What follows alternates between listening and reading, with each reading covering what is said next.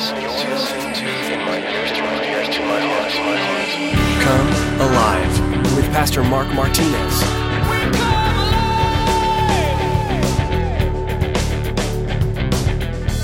Nehemiah was single-minded in his work for the Lord. He wasn't stopping what God had called him to do. Oftentimes I hear people say, Christians say that they need a break. I'm getting burned out. The reason you get burned out is because you're not doing it with passion. You're not doing it because you love to do or serve the Lord. But we as Christians need to understand that the Lord is calling us to something great. And yet oftentimes we begin to put more focus on being tired and less focus on God. And that's kind of what the enemy wants us to do.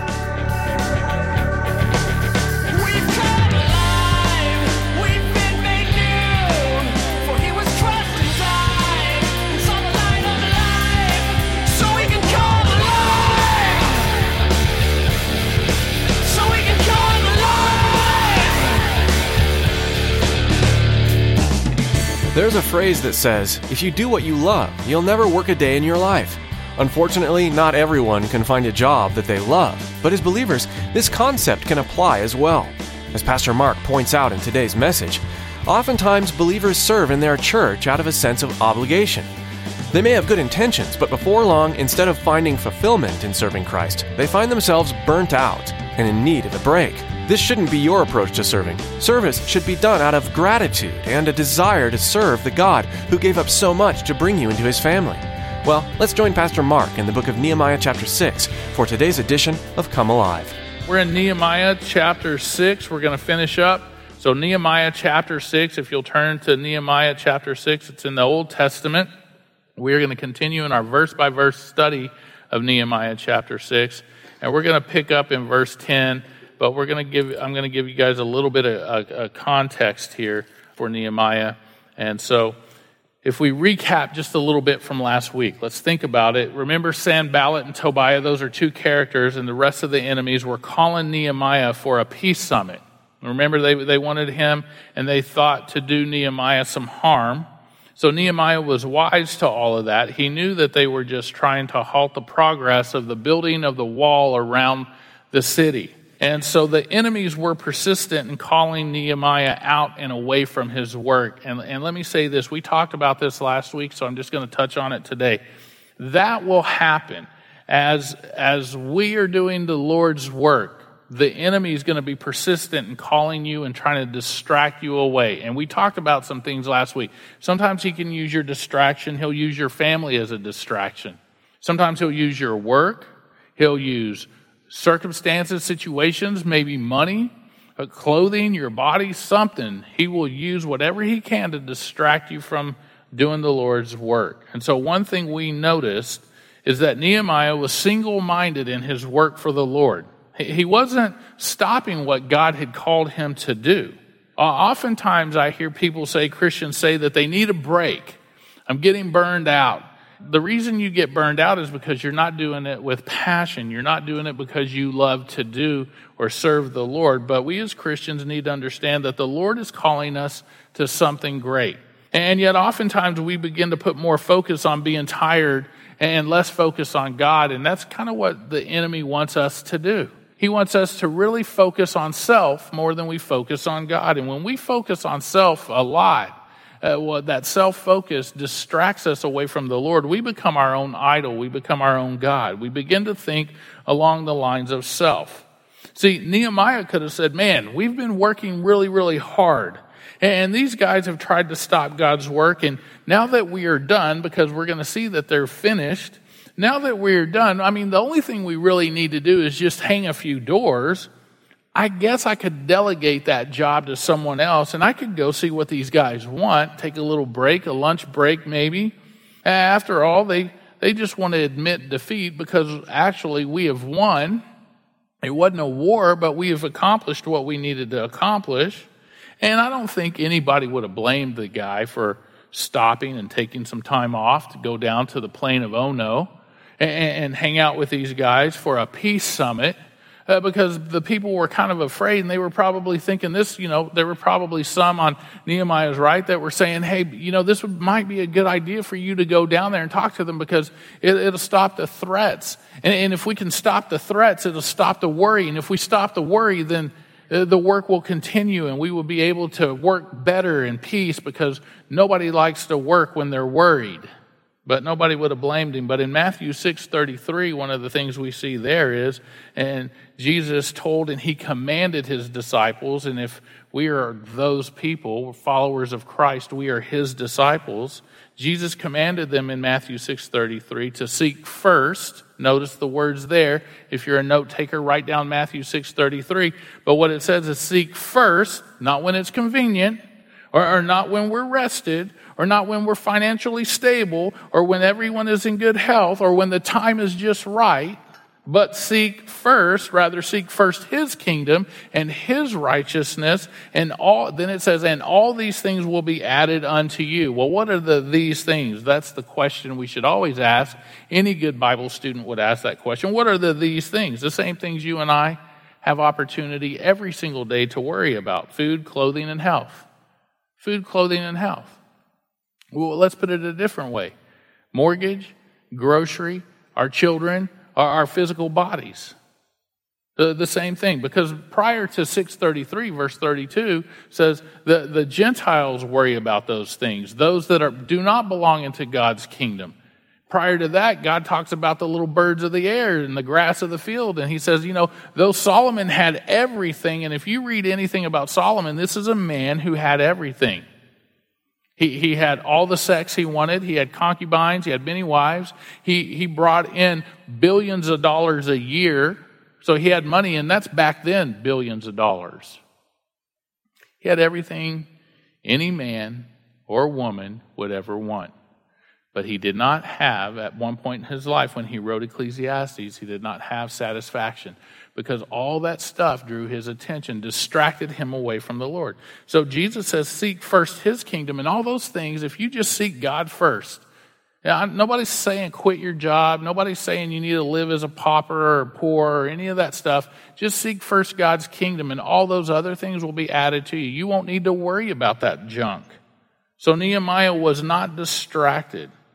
He was not fooled into thinking these guys wanted peace. If you look back at verse 10, look with me there of chapter 6, what it says. It says, afterwards I came to the house of Shemaiah, the son of Delaiah, and the son of Methatabel, who was a secret informer. And he said, let us meet together in the house of God within the temple, and let us close the doors of the temple, for they are coming to kill you. Indeed, at night they will come to kill you. Now, let's take a look at this here. It says he was a secret informer. We're going to find out this guy's a false prophet. But just because he's a false prophet doesn't mean he's not telling the truth. He's being very deceptive. And a lot of times, a lot of people will be deceptive and they don't think it's a lie, but deception is wrong. See, Nehemiah highlights a few episodes that exemplified the atmosphere in Jerusalem at the time. He had made a visit to this guy's house, Shemaiah. He was one of the Jews. He didn't have to go outside of the city walls. He goes to this guy's house. Shemaiah was said to be a prophet because he pronounced this prophecy, but he was not. Shemaiah offered Nehemiah safe haven in the temple. And so it's kind of like, this is a good place. The idea was that though Nehemiah was said to be threatened, he could find refuge in the temple. Let me say this. Let's pause for a moment. We as Christians need to be very careful. Just because it sounds like it's from the Bible, just because it sounds like it's holy, beware. Because when you really think about it, we've often heard this, and I've told you this before, that it's not God's word. You don't find it anywhere in the Bible that God helps those who help themselves, right? That is not true. That's not true. If anything, God says, I don't want you helping yourself. I want you to be dependent wholeheartedly upon me. I want you to be surrendered to me. I want you to look to me for your food, your clothes, just like we read. Seek first his kingdom and his righteousness, and all these things will be. I want you to look at God. I want you to look at me. Jesus is what he's saying first and foremost before you look at anything else. So just because it sounds like it, and just because somebody walks around carrying one of these, and I tell you the same thing, don't trust me because I am a man, I am going to make mistakes. Trust this. Check out what I say against this and make sure it's the truth. Yesterday I was at a home run derby with my son, and this lady had said something about something we got talking on me being a pastor. And she was a Muslim, and she had converted, and so we were talking, and she was asking me some questions, and she said, so tell me, which church is the true church? And I said, well, what are you talking about? I need a little more info before I can just answer that question, because that's a very broad, general, we're painting with a dust mop. And she said, well, you're non-denominational. What about Catholics and Protestants and Baptists and all this stuff? And I always tell my Baptist jokes to Baptists, and there's a lady that was Baptist there. But anyway, we got into this discussion, and she said, well, Jesus told Peter he was the rock that he would build his church on. And I said, I bet I can tell you what church you go to. And she goes, what? And I go, you're Catholic. And she goes, yes, that's true. I said, well, in context, and the minute I brought up context, no, Dr. So-and-so, and I was like, okay. So I was like, and my wife was there, and I was like, hey, what was that? And I was trying to find the Baptist joke and trying to get out of telling it and make my wife tell the joke so I wouldn't be the enemy. So I was like, hey, what was that joke I always tell about Baptists in the liquor store? And she was just like, smiles at me like, you're on your own, dude, good luck. And you stepped into that mess all by yourself. And I was like, So we had this conversation because she was very quick. She pulls her Bible, has her little Bible and showed it to me and started talking and quoting verses. And I could have sat there easily, and for some reason the Lord did not allow my mouth to stop moving. And she was saying all this stuff, and I could have easily just said, yeah, that's there, that's what it says. And it does say that, but not in context, not in the way she was reading it. And so I was trying to let her know, and she wasn't going to listen. So I was like, fine, cool. I just know not to listen, because if she's willing to take one verse out of context, she'd be willing to take, she goes, well, that's your interpretation. I said, no, ma'am. I said, it's not my interpretation. It never should ever be my interpretation. There is one interpretation only, and many different applications, but never many interpretations. And she just wanted to keep on going. I'm Iranian. I know how all this works. And I'm like, great. Well, then why are you reading all these other men's opinions when you should be reading this and looking at it in context? And let me just give you a couple of verses to bounce off of with that, if you'll look it up when you go home. No, I don't want to hear it. Okay, cool. Well, then I just looked at her in front of a group of people watching kids play baseball, our sons, who are on the same team. I said, listen, we'll just have to agree to disagree agreeably. Okay? Okay. High five. Bam. And we went to eating hot dogs or whatever we were doing.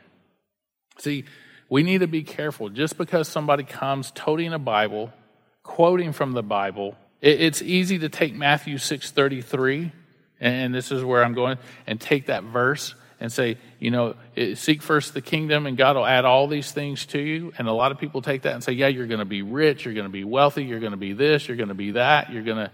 No, you got to be careful, because what that verse is actually talking about is worry, anxiety, fear.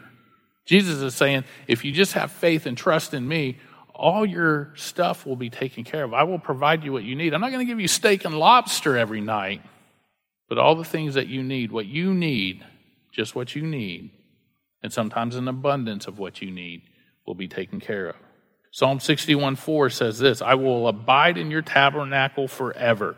I will trust in the shelter of your wings. Again, it sounds very reasonable what Shemaiah is saying, and one might even take some scripture to support it. You can do that. People have done that. But be careful.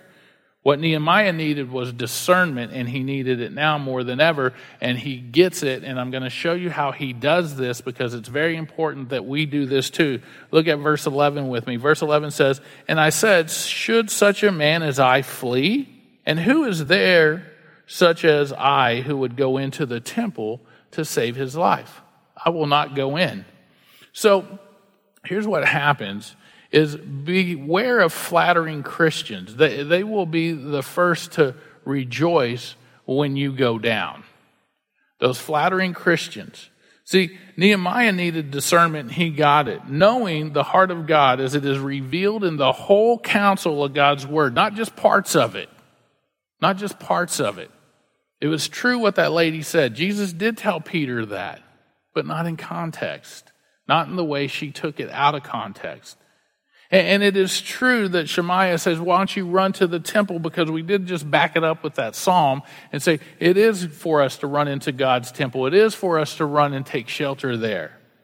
But Nehemiah, knowing the heart of God as it's revealed in the whole counsel from beginning to end of God's word, he had discernment. Shemaiah tried to create fear in Nehemiah and tried to get him to disobey God based on his fear. And you might be thinking, well, how is he trying to get him to disobey God? Here's how. If you know anything about the Old Testament, and I know most of you do because we've gone through it verse by verse, line upon line, many times in Exodus and different books in the Old Testament, you should know this, that only who is allowed in the temple? The priests. Inside of the temple. In the temple courts, the Gentiles or the people were allowed, but not until the New Testament were the Gentiles, because they had the court of the Gentile. They had the court of the women. So the priests were the only ones allowed inside of the temple. And Nehemiah was not a priest. He would have been disobeying God if he had done what Shemaiah had asked of him. So sometimes beware of what people tell you to do just because it sounds holy, just because it sounds biblical. In 2 Chronicles 26, King Uzziah, who was not a priest, went into the temple, and what did God do to him? He instantly struck him with leprosy. See, he seeks, what Shemaiah is trying to do is he's seeking to persuade Nehemiah into an easygoing, compromising religion that will basically just shirk persecution, that will carry no cross, and that's governed by fear of the opinions of other people. See, the same things can happen to you and I if we're not careful. There's a lot of that going on. It's like, oh, cool. You know, I heard somebody the other day go, dude, I really love my church. I was like, what do you love about it? They're like, dude, we don't use the Bible. Well, really? Not at all? Well, I mean, you know, we use verses out of it, but I mean, we don't have to bring a Bible. We don't have to read the Bible. It's really kind of cool. We talk about, and I told you about the guy. Yeah, what book are you going through? Well, I'm going through Nehemiah. What? I'm going through the book called Freedom. Freedom? Where's that? Oh, this guy wrote it. It's a really good book. That's what we're going through at our church. You belong to a book club. See, sometimes we're persuaded to go through an easygoing, compromising faith, which is no faith at all. If we are told not to carry the cross, if we are not spoken to about sin, if we're not told to repent of that, then I would beware of what that person is preaching. See, the message had all the marks of authenticity that Shemaiah was talking about, but it was used to elicit fear. Let us meet together in the house of God, he says. Man, that sounds holy. Come, let's meet in the house of the Lord. Let's pray together. Shemaiah knew how to use religious talk, but it was still a trap. Nehemiah didn't freak out. He didn't panic. He didn't succumb. He didn't give in to self-interest. He measured his message by the known revelation of God and the law that was entrusted to Israel. You know, you're entrusted with something great, and it's this, with God's word. Plant it in your heart. Live it out every day. And I'll tell you, you'll be fooled less and less the more you do. Nehemiah had recognized what God had for him to do, and so he needed to remain at one's post despite all the threats that were against him and despite his own safety. See, you and I have a position in Christ, and running away does not fit that position that we have. We are always told to stand. If we were told to run away, I don't think the put on the full armor of God verse would be in the Bible at all. We're never told to run away. We're told to stand.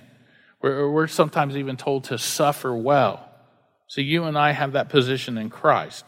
Nehemiah's second question casts doubt on the veracity of Shemaiah's original message and the integrity of the messenger. Look at the second half of verse 11 again, and it says, I who would go into the temple, or it says, and who is there such as I who would go into the temple? to save his life, I will not go. Nehemiah stood brave against this religious deception. You and I are called to stand brave against religious deception.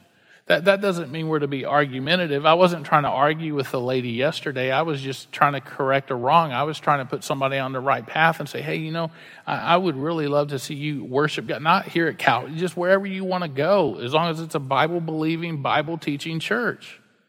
See, in his commitment to obedience, God revealed to him the heart of this man. And sometimes that is what we need to do, is ask the Lord, can you just pray, shoot up a quick prayer. It doesn't need to be long. It doesn't need to have all the theological words in it. Just, Lord, help me understand, help me hear, help me see, give me discernment.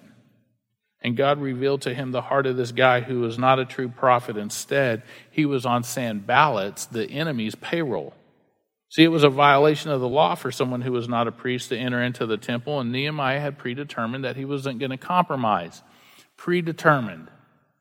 That word predetermined means we decide beforehand. We predetermine that we're not going to sin. We predetermine that we will make a covenant with our eyes as men. We are not going to look at those things that we shouldn't look at. We are not going to look at another woman that is not our wife. We predetermine the walk we will have. We predetermine that this is the life. And yeah, you know what? Are you going to fail? Sure you are. Miserably you will fail. But we pop back up, we stand. We don't crawl away. We stand back up and we repent of our sins and we say, Lord, forgive me. And what true repentance is walking away from it. Never to go back to visit it again. Never to go back to that same thing again. Let me ask you, have you predetermined that you as well will not compromise your walk with your Lord and Savior? Just predetermine that. It's hard. See, because when someone comes with biblical advice that is against what God's word says, do not waver, and it will help you not to waver. You will stand firm. Yesterday, I had the opportunity to teach at a men's conference that was at a gun range. I called it the Manival. It's kind of a play on words with man and carnival. And we got to shoot guns. And one of the classes they were giving, they said, listen, you guys paid for it, you might as well get it. Sometimes you forget as a shooter when you're shooting your handgun how to stand. So everybody that is an experienced shooter, stand up and show us your stance. There's some guys that had their knees locked.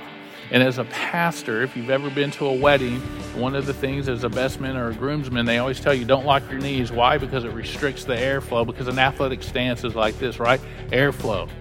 You restrict the airflow, well, your brain starts to do different things. And I learned something yesterday I didn't know. If you wear glasses and you're shooting a gun sometimes, and especially, and it was like a self-defense shooting thing, and somebody's running at you, you get tunnel vision quicker than anybody else that doesn't wear glasses or contacts.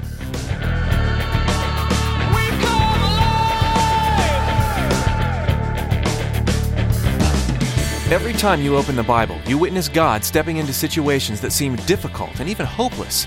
He takes those times of insecurity and people of little courage and creates warriors, building good up where evil had taken control. In Nehemiah, you've been witnessing this same story as God has led his people to rebuild the wall around their city. God had promised to restore Israel, and he kept his word. If God did this for his people time and time again, doesn't it hold true that he'll do that for you as well? God still makes promises today, and he continues to fulfill them. We're so glad you joined us today for Come Alive. You can hear more teachings from Pastor Mark at comealiveradio.com, or join us next time to continue studying Nehemiah. Before we end our time with you, though, Tracy has a request to share. Here at Come Alive, we want to make sure we're following God, not what other people around us are saying. With everything we do, we want to honor our Creator and point people to salvation. That's where you come in. We'd appreciate your prayers for Pastor Mark and all of us here at Come Alive. Would you lift us up to the Lord each time you listen to our program? Thank you for interceding on our behalf. Would you consider donating to Come Alive, too? Any amount is helpful, and you can easily donate by texting 77977. That's 77977. Thanks so much for prayerfully considering this, and thanks for tuning in for today's edition of Come Alive.